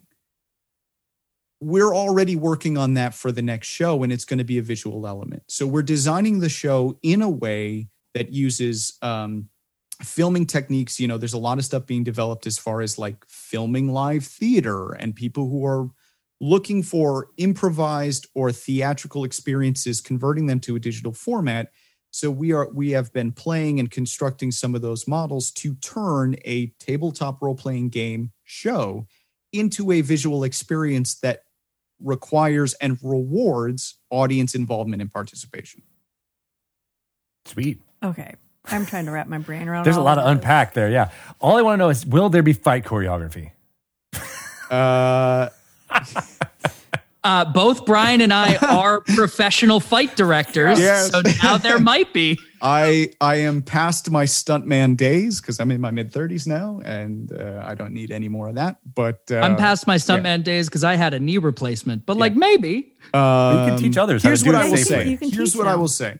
We are very aware of the sort of static nature that can happen when a table gets involved. We're much in the same way that we've looked at Encounter Party the way that we started, and we identified, here's an idea that we have. Does this idea work? Okay, let's draw attention to everything that could possibly be a problem and get in the way of this idea and make this not worth listening to. We're already ahead on that when it comes to season 4, and the new world is called Isla Brea. And so when it comes to the Isla Brea campaign, we're already identifying some of those things when we get in, because again, I know we keep saying this, but we're audience conscious. I don't need anybody to point a camera at me to play D&D with my friends in a basement. If we're going to make this, we have to make it from the viewpoint of the people watching it on their screen. So we're already kind of tackling, being conscientious of their time, trying to figure out where their focus should be. What can we offer them? How can they participate? And again, because we are narrative focused, the story is going to involve and reward participation. There are a lot of tricks that we're implementing that we are pretty confident, because we've already tested them in this season of Encounter Party in ways you will never know. But we've already tested a lot of these theories and they've all worked. So we're very excited. Are there any, you don't have to give away all your tricks, but I'm just like, if there's dungeon masters who want to run a very story focused campaign, like maybe, not to the level that you guys are doing it, but they want to do, like, are there any tricks that you can share that would help make that? Oh my God, there's so many. Easier. We wrote a seminar about this. I mean, there's a lot. We did a seminar about this at Gen Con. There is a lot that would require a whole I would say the number one thing that I can tell you is that you cannot script scenes. There are 4 to 7 of you at a table. It's not just your story. So set your checkpoints, set your unmissable information, and then just let the gap get filled in by your players. Okay. That works. Sounds like a good how to be a DM segment. Trust your table to handle the story, because it's really their adventure, not yours. That's a good. I mean, that's a really good piece of advice. I mean, I think obviously with planning out a show like this, you have to develop a lot of material and content. But I love the idea as a dungeon master of just being like, here's the information you know. I'm not going to make up anything else because it's up to you to discover it. And if we reach a point where something is not predetermined, we'll just improvise, and then all of a sudden it becomes canon and make it go. And that's a lot of the fun and the thrill that people get while playing Dungeons and Dragons is that kind of cooperative improvising that happens. How do you balance that with the fact that you do have to plan? You have to plan out a season. You have to plan out how these things work. You mentioned the unmissable information, but what is the unmissable information, and how do you determine that? So I am an eternal DM. There's no avoiding it anymore. I relish the days where I get the chance to build a player character. Although, funnily enough, I usually build fighters that don't like talking to people because I try and, when I'm sitting at the table, I try and let other people build sort of super fun stuff. And then I'll build a fighter that works. And then that way we can't die. There's a unique format when it comes to a DM, and that is, what do you want to get out of it? I have been a writer and worked in entertainment for a long time. I've worked in illustration. So for me, the major rewards that I get come from before the actual campaign. Now, this may not be for everybody, but, there's absolutely zero reason that you should try and avoid pre-generated modules. Adventure League is printing out amazing stuff every 3 months. Like, go play with something that somebody's already built from you. It saves you a lot of time. But for me, I get the reward out of the creation. So letting people come and play and interact. I do voiceovers, so getting a chance to do a wacky voice, whether or not the people at the table accept it or reject it, is part of my fun. So I would say that if you're a type of person who gets rewarded with creativity, if you get rewarded with creativity, it's a great job to step in. But when I also get a great deal of personal and professional satisfaction rewarding my friends and providing opportunities for my friends to succeed. It's a personal view of mine. So when it comes to creating this particular show, we built something that I came from the standpoint with the understanding that I'm at the head of the table. I have to help, but I also have to be the bad guy. So I accepted that role because in the story, that's what we needed. And we wrote a mystery that would allow the audience and the play. You put the audience on the side of the players, right? You guys are all in one group, everybody versus me. So you created a situation that required investigation, puzzles, creativity, working together as a community, and then they get rewarded by progressing forward in the story. And that reward is the trigger that you need narratively to get people to kind of keep pushing forward.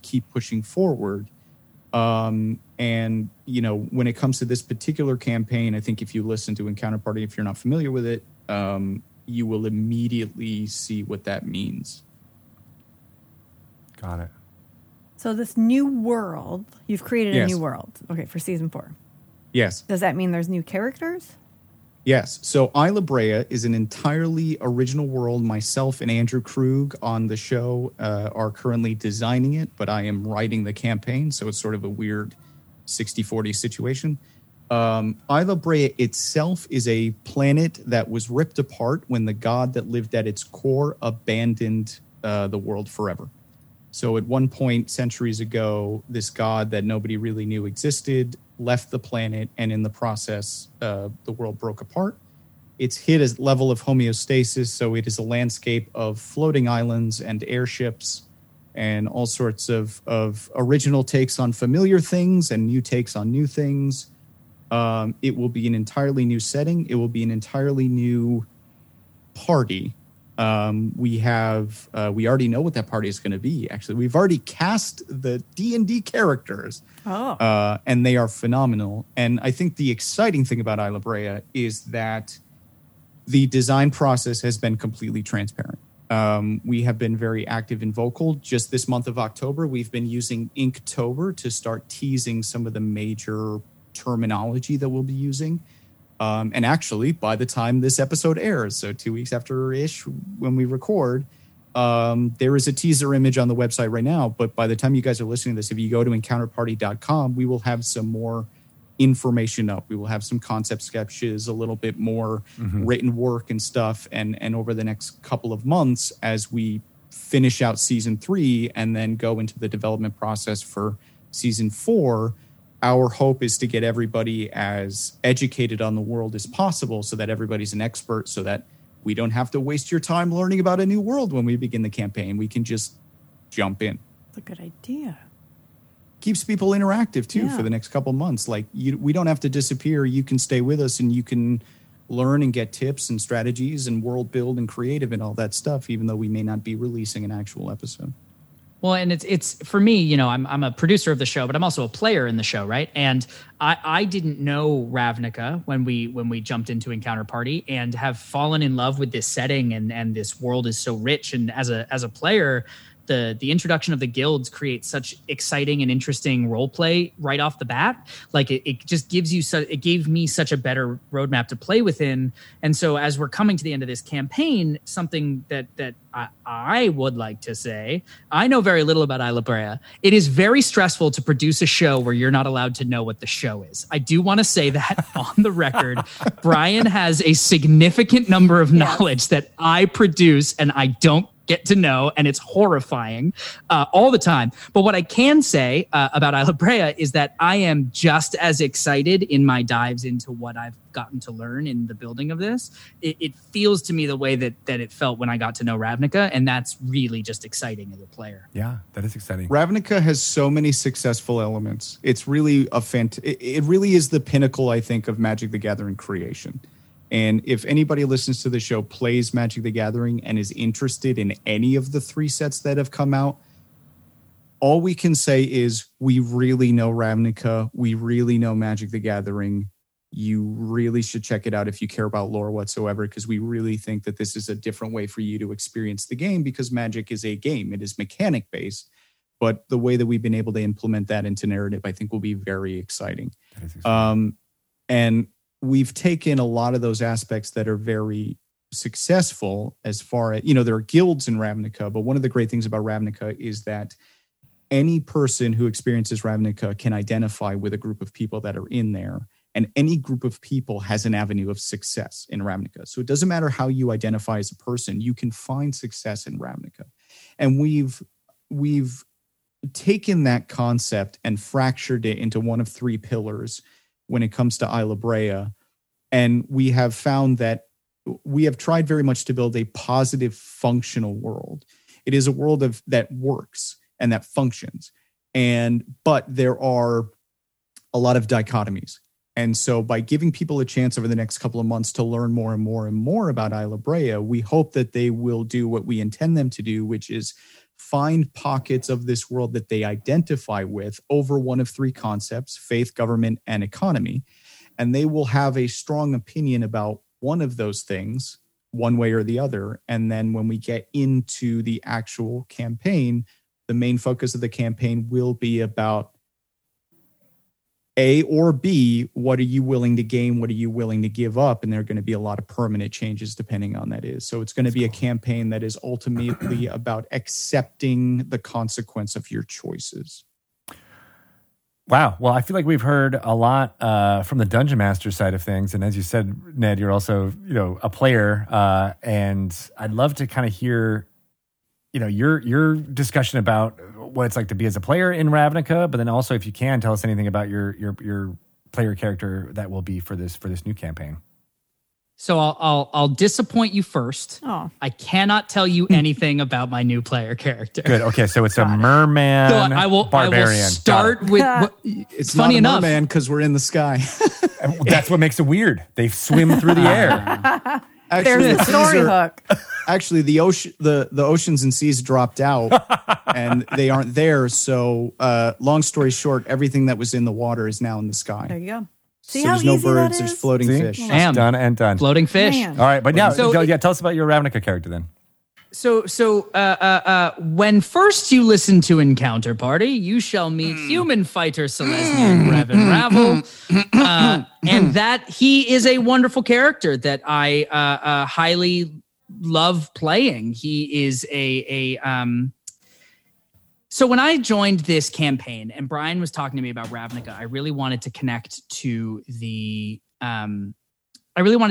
guild system in a way that spoke to me.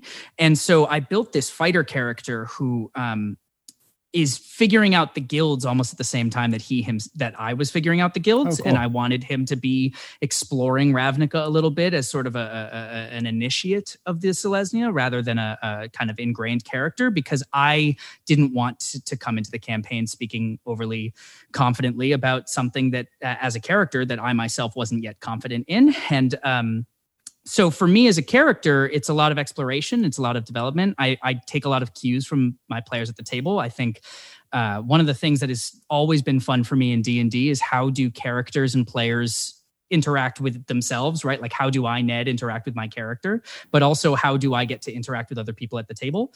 And so for me, a lot of my path inside this campaign has been entirely exploration. It's been, in many ways, I was the least knowledgeable coming onto the table. And so my path was learning about that. That's great, though. It's a really important, I think, in all storytelling, but especially genre storytelling, to have a character that is like that is the audience surrogate who is asking the questions that the audience might ask if they're unfamiliar with Ravnica and things like that. So, that served many purposes, I think, and it was a good choice.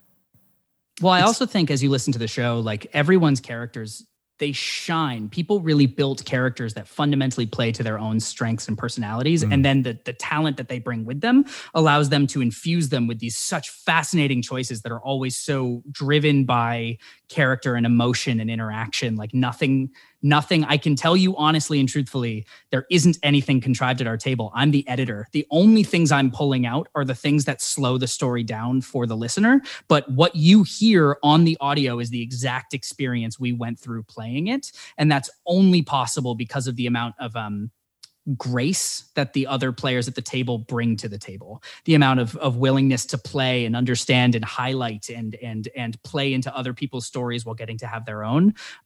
It's really magical to be a part of, and it's magical to listen to. And I get to have the experience first because I'm the only person who hears the raw audio.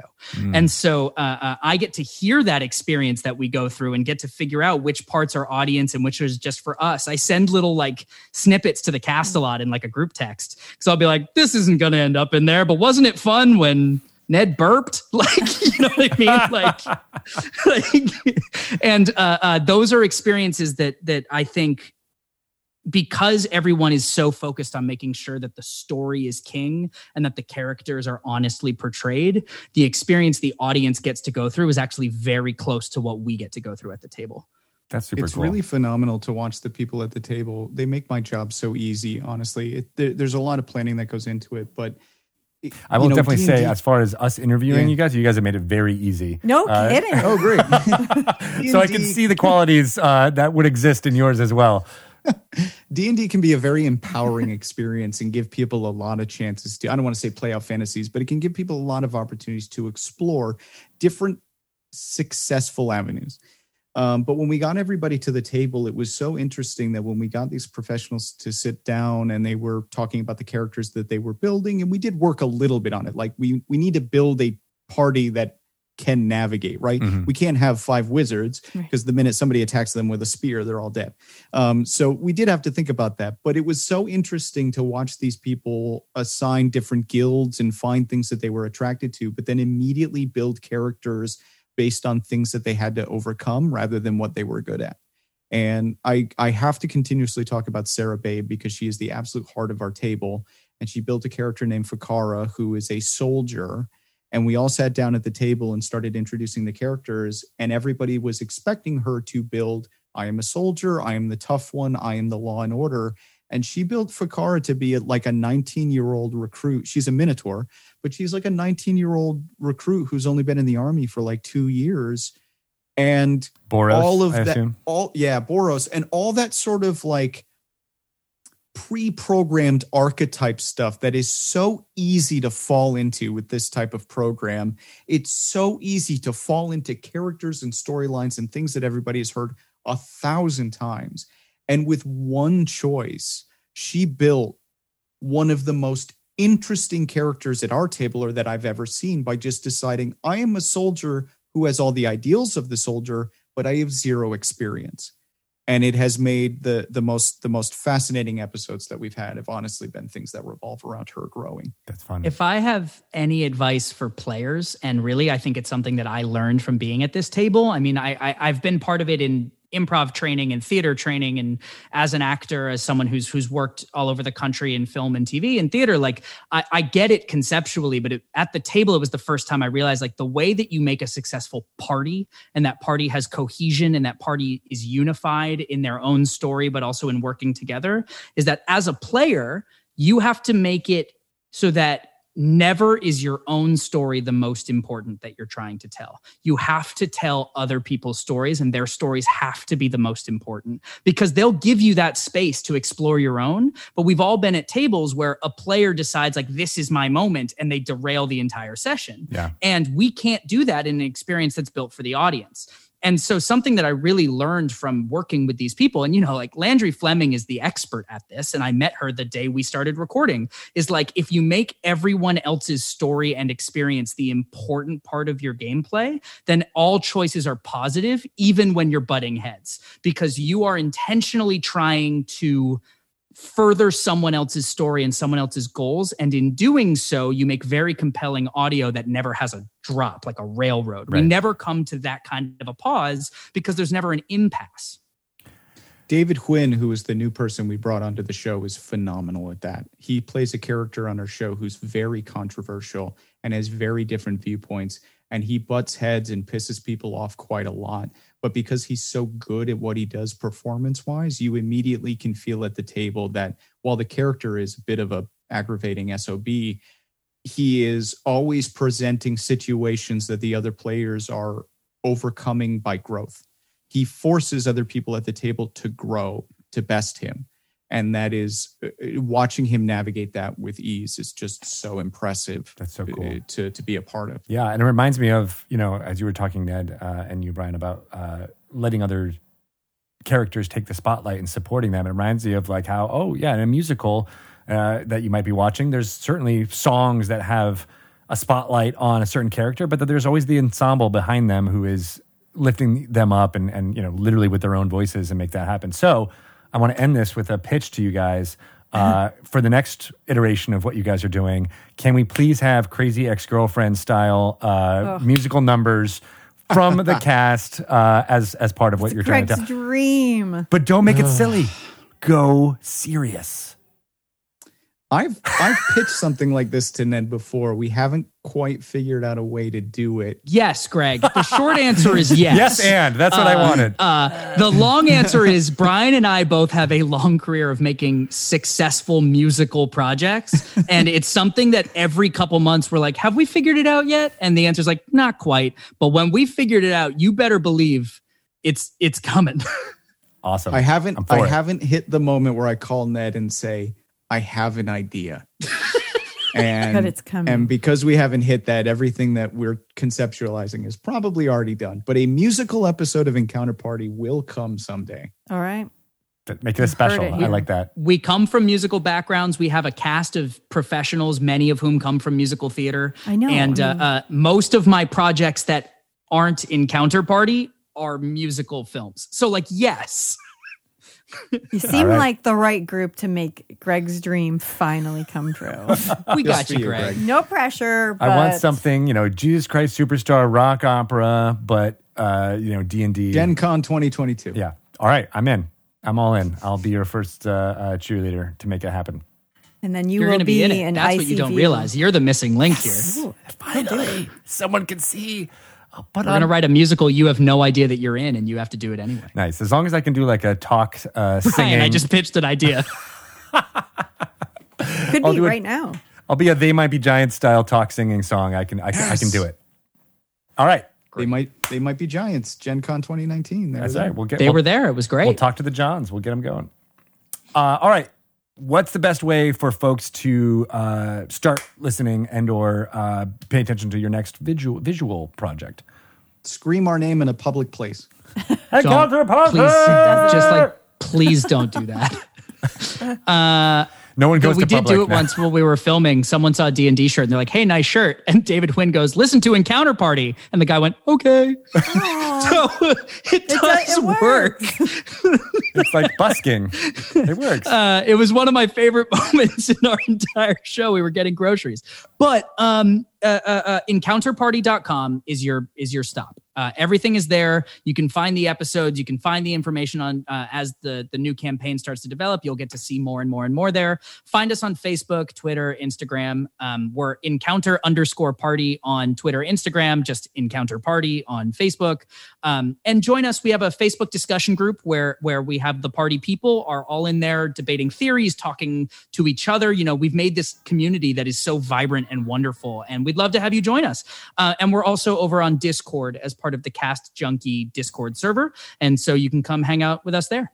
And they want to discuss it with you because as you get in and you start participating with the mystery, because of the cyclical nature of what it is, people are going through the show multiple times trying to uncover things. And so you're not behind. You're always, even if you start the show the minute you stop listening to this episode, or if you're already halfway through it, everybody is kind of with each other at the same spot. So you don't have to feel like you're not a part of the group, because people want to talk with you. They want to see what you've uncovered. They want to get your opinions, because that's also the nature of Ravnica. So jump in, join the party, come have fun. New listeners are often coming into Facebook being like, I just started the show. And then they start a thread with theories as they go through the show. They'll say like, well, here's where I am and I think this. And you'll see other party people come in and be like, oh my God, I never considered that. Like, it's wonderful to watch. Oh, that's cool. How fun. Party people, say hi.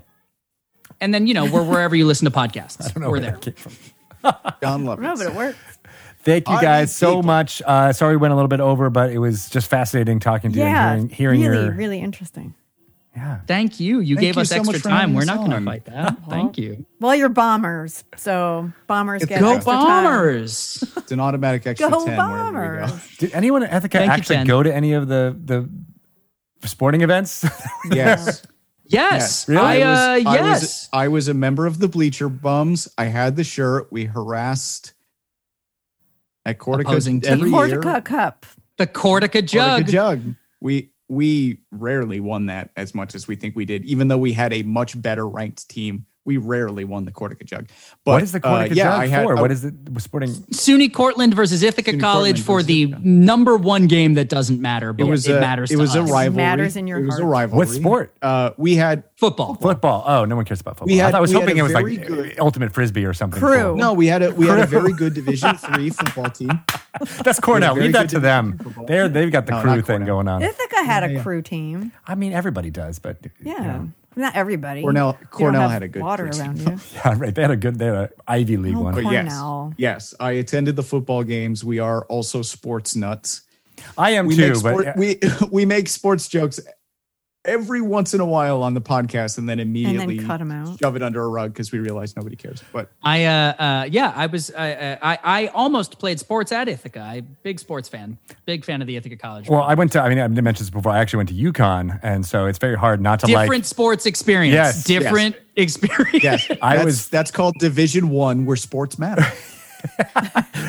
But oddly enough, being a theater major, I was like the minority of people who actually paid attention to all that stuff. So that's what I was. Oh, sure. Yeah, right. But I got a few of them to come to the games and realize it's just like cheering Some on fellow Huskies. Yeah, right. Cheering on your favorite performers. Just the same thing. Greg, we have a lot of things to talk about off mic about musicals and sports. Let's do it. Ithaca. Who would have thought? Fun fact, though, before we go, I think I'm still on residence hall probation at Ithaca College. What did you do? What did you do? I mean, it was like a combination of things, but I think like the really big one was throwing flaming paper airplanes off of our balcony. Whatever. Oh, in the tower? That's great. No, I though. was actually in the lower quad, so it was like not even going that it was just the fact that like was like paper on fire and like a bunch of people cars at home. were right If you there. don't know where Ithaca is like the only city in the U.S. that has consistently voted Green Party for the last like 30 years. They are not red. They are not blue. They vote green. And if that gives you any sense of why people would care about that, it is the hippie capital of USA. That's what made it fun. More than San Francisco. Yeah. It is. I think but I'm it's a on probation from phenomenal I actually figured this out. I was off campus. I think I was shooting bottle rockets off the balcony because it was around July. You got Similar. You and I, we would have Fiery been. things off of These balconies. seem very tame compared to what I was up to in college. Well, that's just what I got arrested for or busted That's for. what you got I actually caught did get I had an open container issue in which I had to actually go to a police station in the back of a police car and everything. It was the night of the Tonys. And I was Everything's allowed the night of the Tony. You had to get This is the dorky most- with it as soon as you're like, This is the most unfair note to end a podcast on, but I had to disarm and defend myself against a male stalker who attacked me with a sword high on Vicodin wow, in Ithaca? at Ithaca College. Wow. All right, so we do have a lot of things to talk about. Go Bombers. Go Bombers. Go Unabomber. damn it, why didn't we start with that? I know, right? That's a whole other podcast. Okay. You guys are fantastic. I'd love to hear from you again, as well as your cast members, because they all sound like great performers in their own right. So Invite again, them on. We would love to. You will have a wonderful conversation. Bring them. They're phenomenal. Excellent. All right, thank you guys so much, and I look forward to seeing what's coming with season 4. Very excited. Absolutely. What a wonderful duo and podcast creators extraordinaire. I feel like I want to start doing more podcasts with you, just like our Drunky Tissues podcasts. I think so. I think Drunky could hold her own. Yeah. Or at least hold some of the beans in her belly, perhaps. Whatever works, man. Whatever She's gotta get works. to her brother, and I admire her creativity and her initiative. As do I. It's where dreams come from. And intestinal distress. That's also where that comes from. It's all in the same All in the same mixture. place. Yep. All you can have extremely highbrow, intelligent, D&D campaigns, and then you can also have, some potty award-winning campaigns. You can have us. That's what Dungeons and Dragons is all about. The spectrum. Something for everyone. It's true. It's true. So if you're listening and you're excited to get more into D&D, you can go to dungeonsanddragons.com, follow wizards_DND on Twitter and Instagram. Give us a like on the Facebooks, or even download Dragon Plus to your phone and get bi-monthly content beamed directly into your eyeballs through your phone. Or you can just look at dragonmag.com and all that content is right there, including a little short story written by yours truly.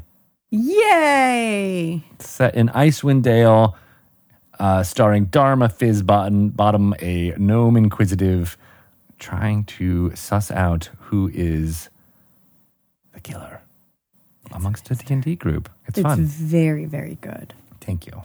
You're I enjoyed welcome. it. I enjoyed it. So for that reason alone, go to dragonmag.com and read it, and then I shall have happiness in my soul. You can also read a short story by Adam Lee that stars my cat, Zeldina. Great Zeldini. Oh, pretty kitty. And beautiful artwork by April Prime. I mean, how lucky am I? You are rolling in it. You've got a beautiful cat. Depicted. A beautiful cat illustration. She's Beautiful a little cat. mangy in real life, but Yeah. Scrappy. she's also like 190. She's a lich cat. She is. She definitely looks a little lichy these days. She's constantly digging for her phylactery and burying it deeper and deeper into her kitty litter. Phylactery. Phylactery. Phylactery. There was some vocal fry on that phylactery. Also, you can follow me for all of these hilarious jokes. I mean, why wouldn't you? On Twitter at Greg Tito. There's also a little person named Shelly Moo that you can follow. Yeah, do that. She's very cute. Yeah, she's friends with Greg Tito. She posts a lot of... Actually, you really don't post a lot of pictures of your cat. No. I mean, I will if people want that. for that. Does anybody want that? I think you should dress her up in cosplay as the great Zeldina and take some pictures. Maybe it's really hard to get a good picture of her. You can make that your holiday card for your family. Very representative. Exactly. My cat.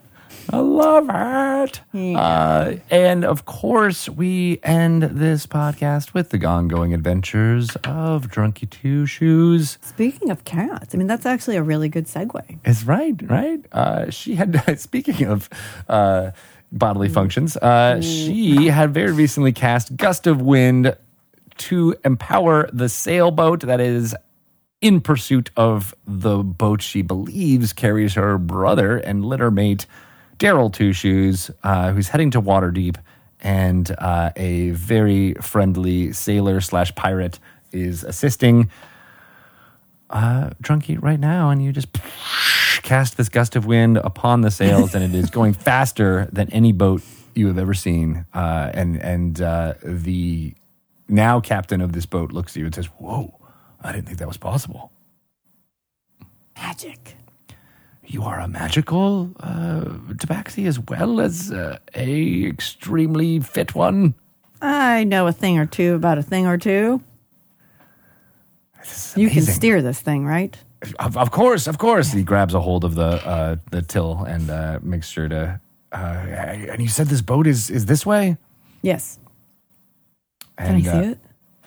Yeah, so you round around the peninsula and get a view north much farther than you were able to do when you were in the inlet by the village, and you see a boat on the horizon, a sail, and you are going faster in a vehicle than you've ever gone. This is going faster than a horse carriage. It's going faster than anything with the gust of wind being cast on the sails. So what do you do?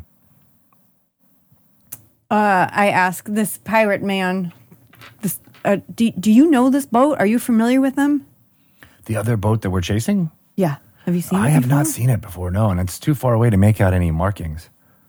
Okay. Well, I guess we just have to keep on keeping on. Keep on keeping on. Yeah. Exactly. Okay. Is there anyone else on this boat? Yeah, there's one other crew member. He threw off his boss, and it is just the two of you, or well, the three of you, I guess, now in pursuit. And after about 5 minutes, you get into you can see, you can actually clearly make out some of the things on the boat that you're pursuing. So make me a perception check. I rolled a 19. Ooh. So I'm going to say that was a pretty good roll. Okay, so yeah, you're kind of staring up plus ahead at the front of the boat, kind of leaning off the prow, and you see this boat that you're approaching. It's about 500 feet away now, and on it are several humanoid figures. One of which you can kind of tell has pointy ears, and you don't see anything that looks like the silhouette of your brother or a tabaxi at all on the decks. But there are 5 humanoids that you can count that are on this boat and pursuing it. And there is no markings on the boat. It looks like they have pulled down any kind of flags that would identify them. So, now the guy, the captain, can also see this? Yes. So now I ask again, do you recognize anyone on this boat? Do you know this boat? Your eyes are keen. Let me see. I need to get closer. I actually don't.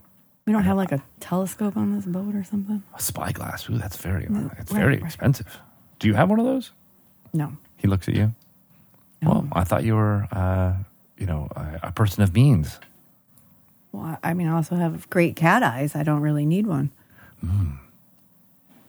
Well, we'll be there. We'll catch up with them soon. Can I do like a insight check on this guy? Sure. Okay.